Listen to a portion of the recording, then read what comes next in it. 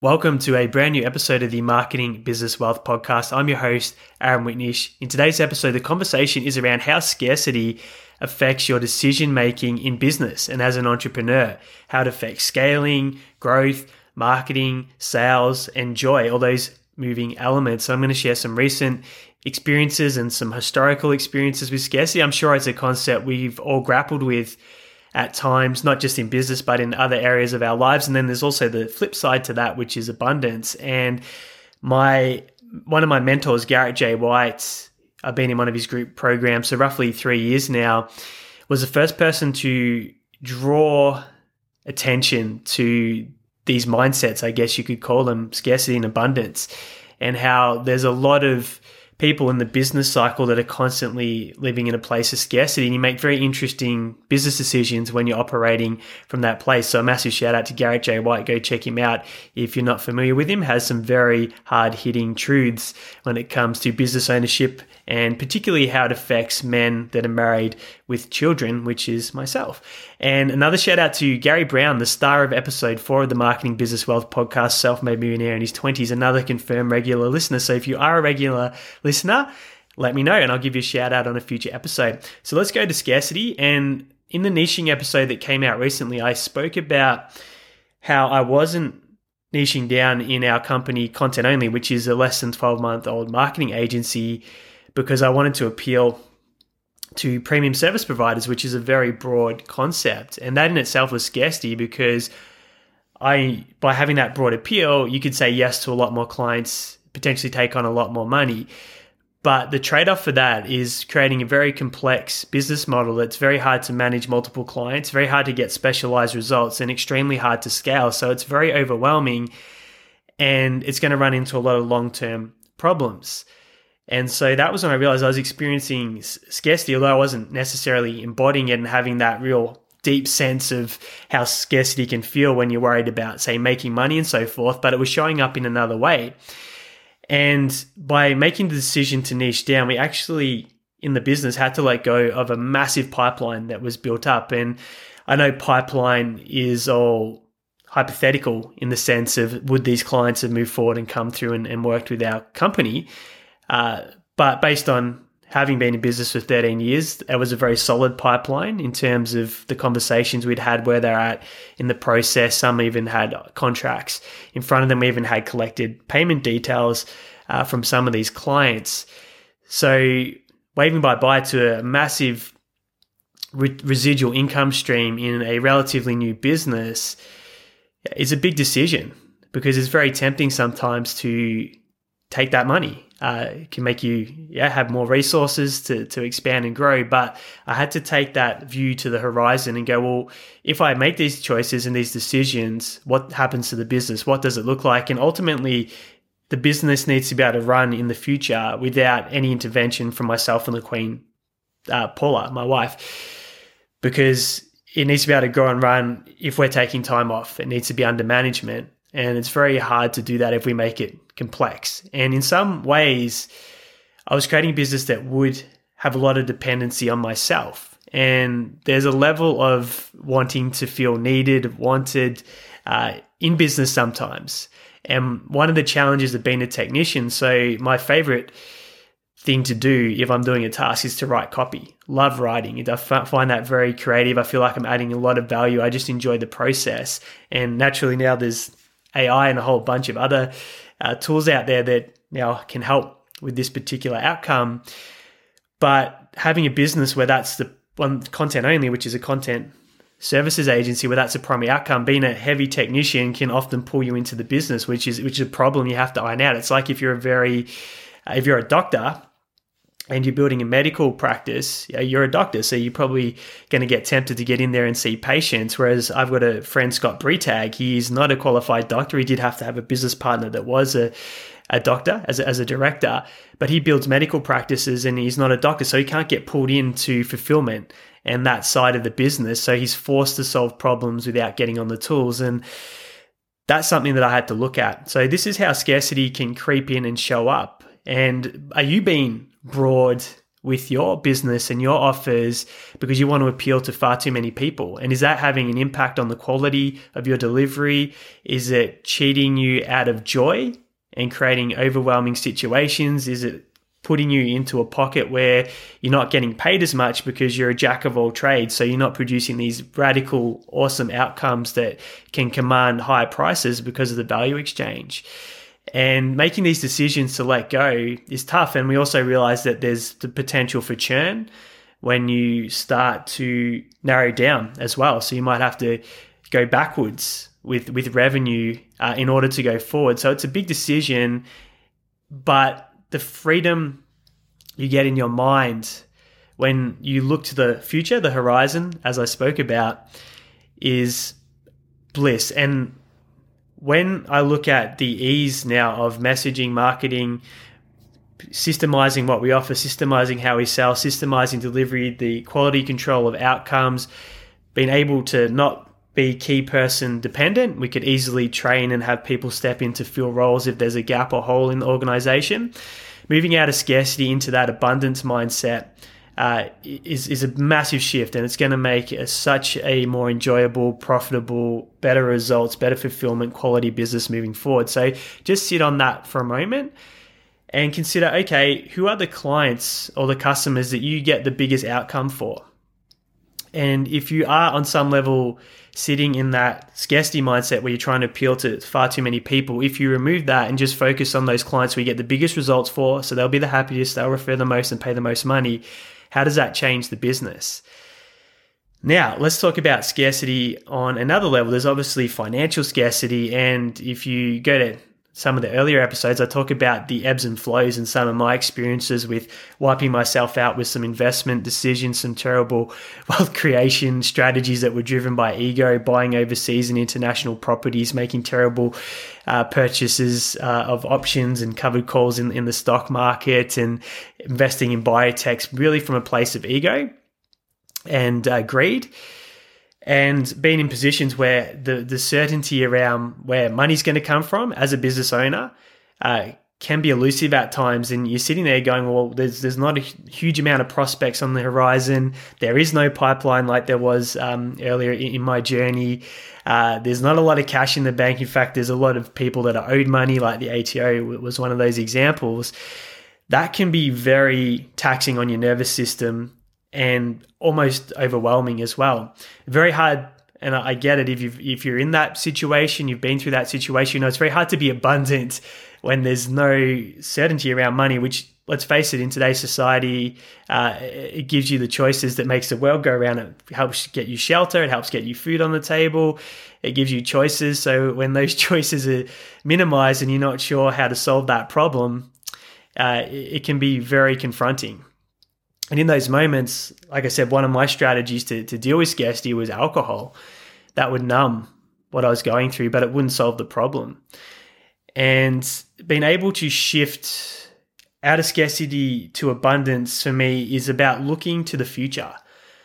A lot of scarcity is when you're focused on the now and the short term and feeling like it's all going to implode and be helpless, and it almost seems impossible to get out of it. And when you narrow your focus to a very small time frame and window, that's probably what's going to happen if it's a negative focus that you're having in your business.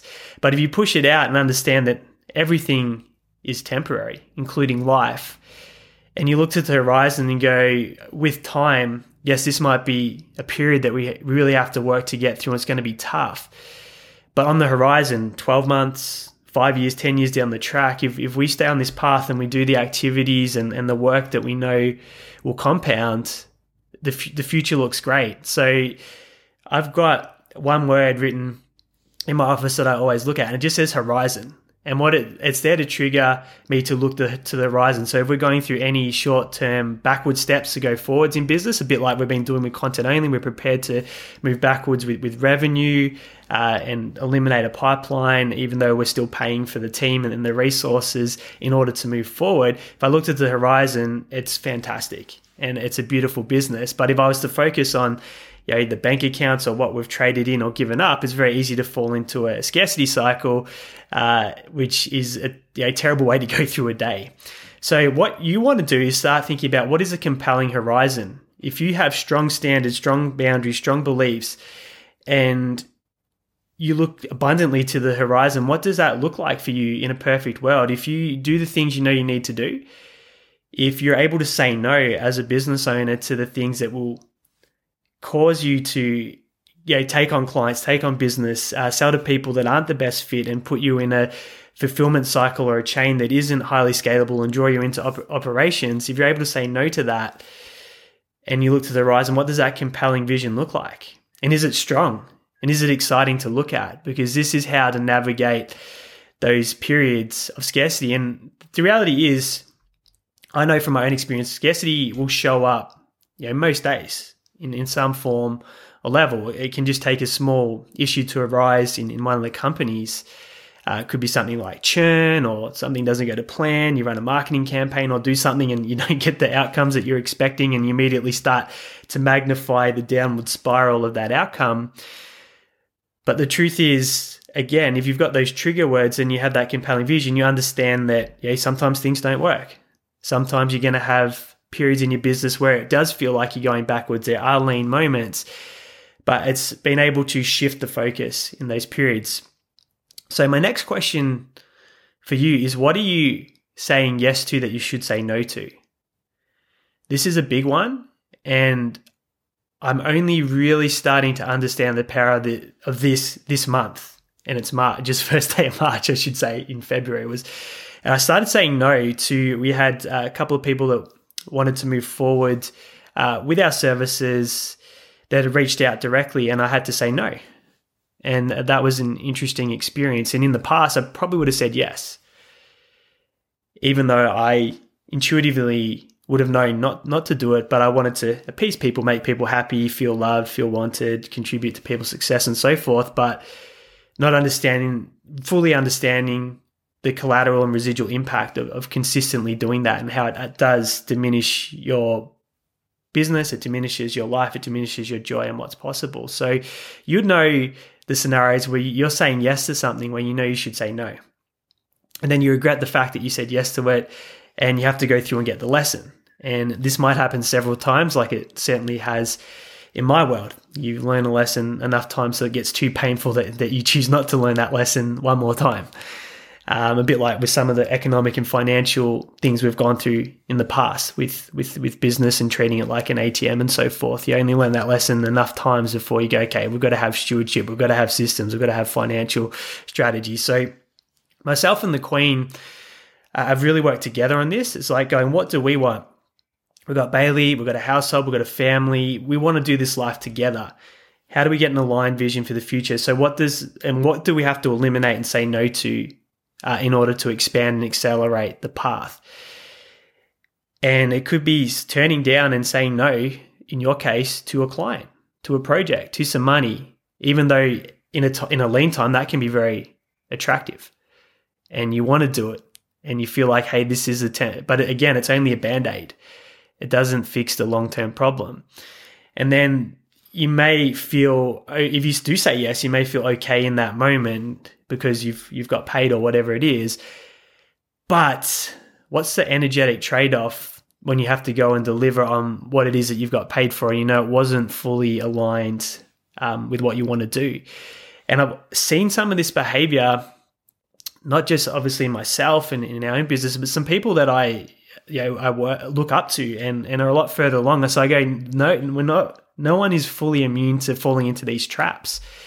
And I'm watching as an observer some of the decisions being made, and I go, wow, okay, so even someone that's playing the game in terms of results and outcomes much further along than I am is still falling into some of these traps at times and making these mistakes, which is interesting. Which means you always have to be on guard because it's so easy.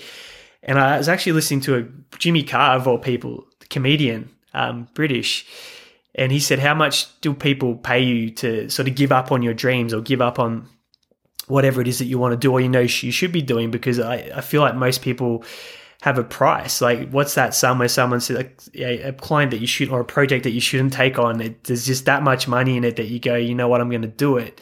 But you do trade what you want to do. You do trade that vision, that happiness, the things that you actually want to do because of the financial weight attached to that project or that offer on the table. So it's very interesting when you have these conversations and considerations.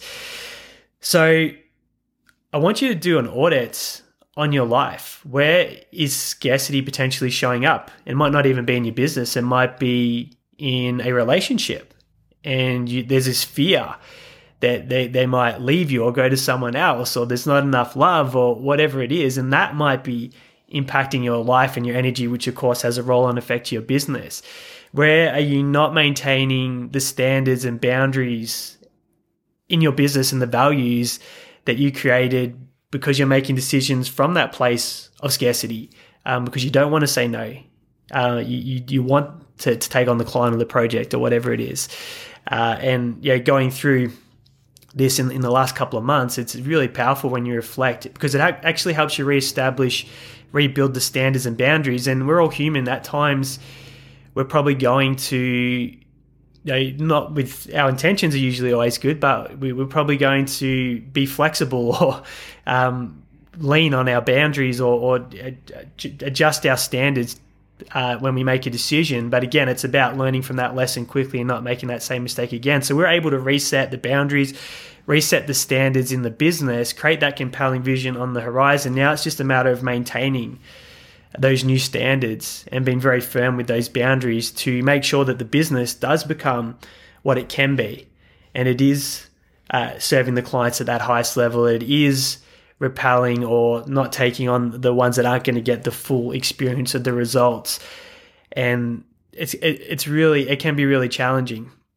But now that it's laid in foundation and it's very much in our consciousness, it's much easier. Even as soon as yesterday, there was an example where I had to flat out say no to an opportunity to get paid.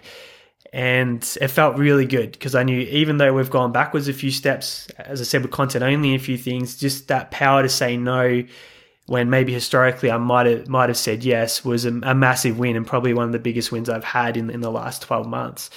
So do your scarcity audit. Where is it showing up? Where is it affecting your decision making? Is it affecting your marketing, trying to appeal to too many people? Is it affecting your sales process because you're trying to sell to everyone and it's bringing on the clients or projects that you shouldn't?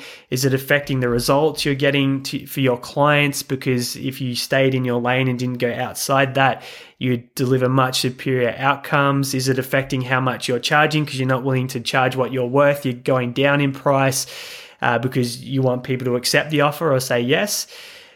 Just consider where it's showing up and go, okay, if I wasn't living in a place of scarcity with that particular decision or process and I was in abundance, what would I do? And then you have your own solution. You can kind of coach yourself through it. But remember, if you look to the future and not in the now, the very short, narrow term, it's compelling and it'll pull you forward, and you realize that everything's temporary. And if it is a lull and if it is tough, it'll pass and you'll get through it. So create that compelling horizon, do a scarcity audit. Where is it showing up in your world that you can challenge it, reframe it, and have a different perspective? Because trust me, your life will be so much better, so much easier. It'll flow so much more profitable, and you'll just have a much better experience going through the world if you're able to make these distinctions. So again, shout out to Garrett J. White for the first person to put the concept aggressively on my consciousness, and I've been working with it ever since. And I like to attack scarcity in a nice way. When it's coming up, I like to not run away from it. I sort of challenge it and go, okay, why am I feeling this? I'm not going to run from these feelings. I want to unpack it, get to the root cause, and then challenge that belief, and then look at the horizon that's more compelling. So that's my process with it. So how can you deal with scarcity to transition and live a life of abundance? So thank you so much for tuning into this episode. I trust if you got this far that there was some value in it. If you're not following or subscribed to the show, please do that so you don't miss any future episodes. And you can also work your way through the back catalog that we're building up, and please review it if you like it. If you don't like it, maybe don't review it. If we get a 5-star review, that would be much appreciated. Help more people find it. We've got some cool future episodes in the pipeline. We'll be bringing some more guests on in coming weeks. Again, we haven't done that for a while. while we've been working on a few other things in the background. So that's coming. Again, thank you so much for listening. And if you need to reach out, there's instructions or ways to find me in the show notes. Have a great week.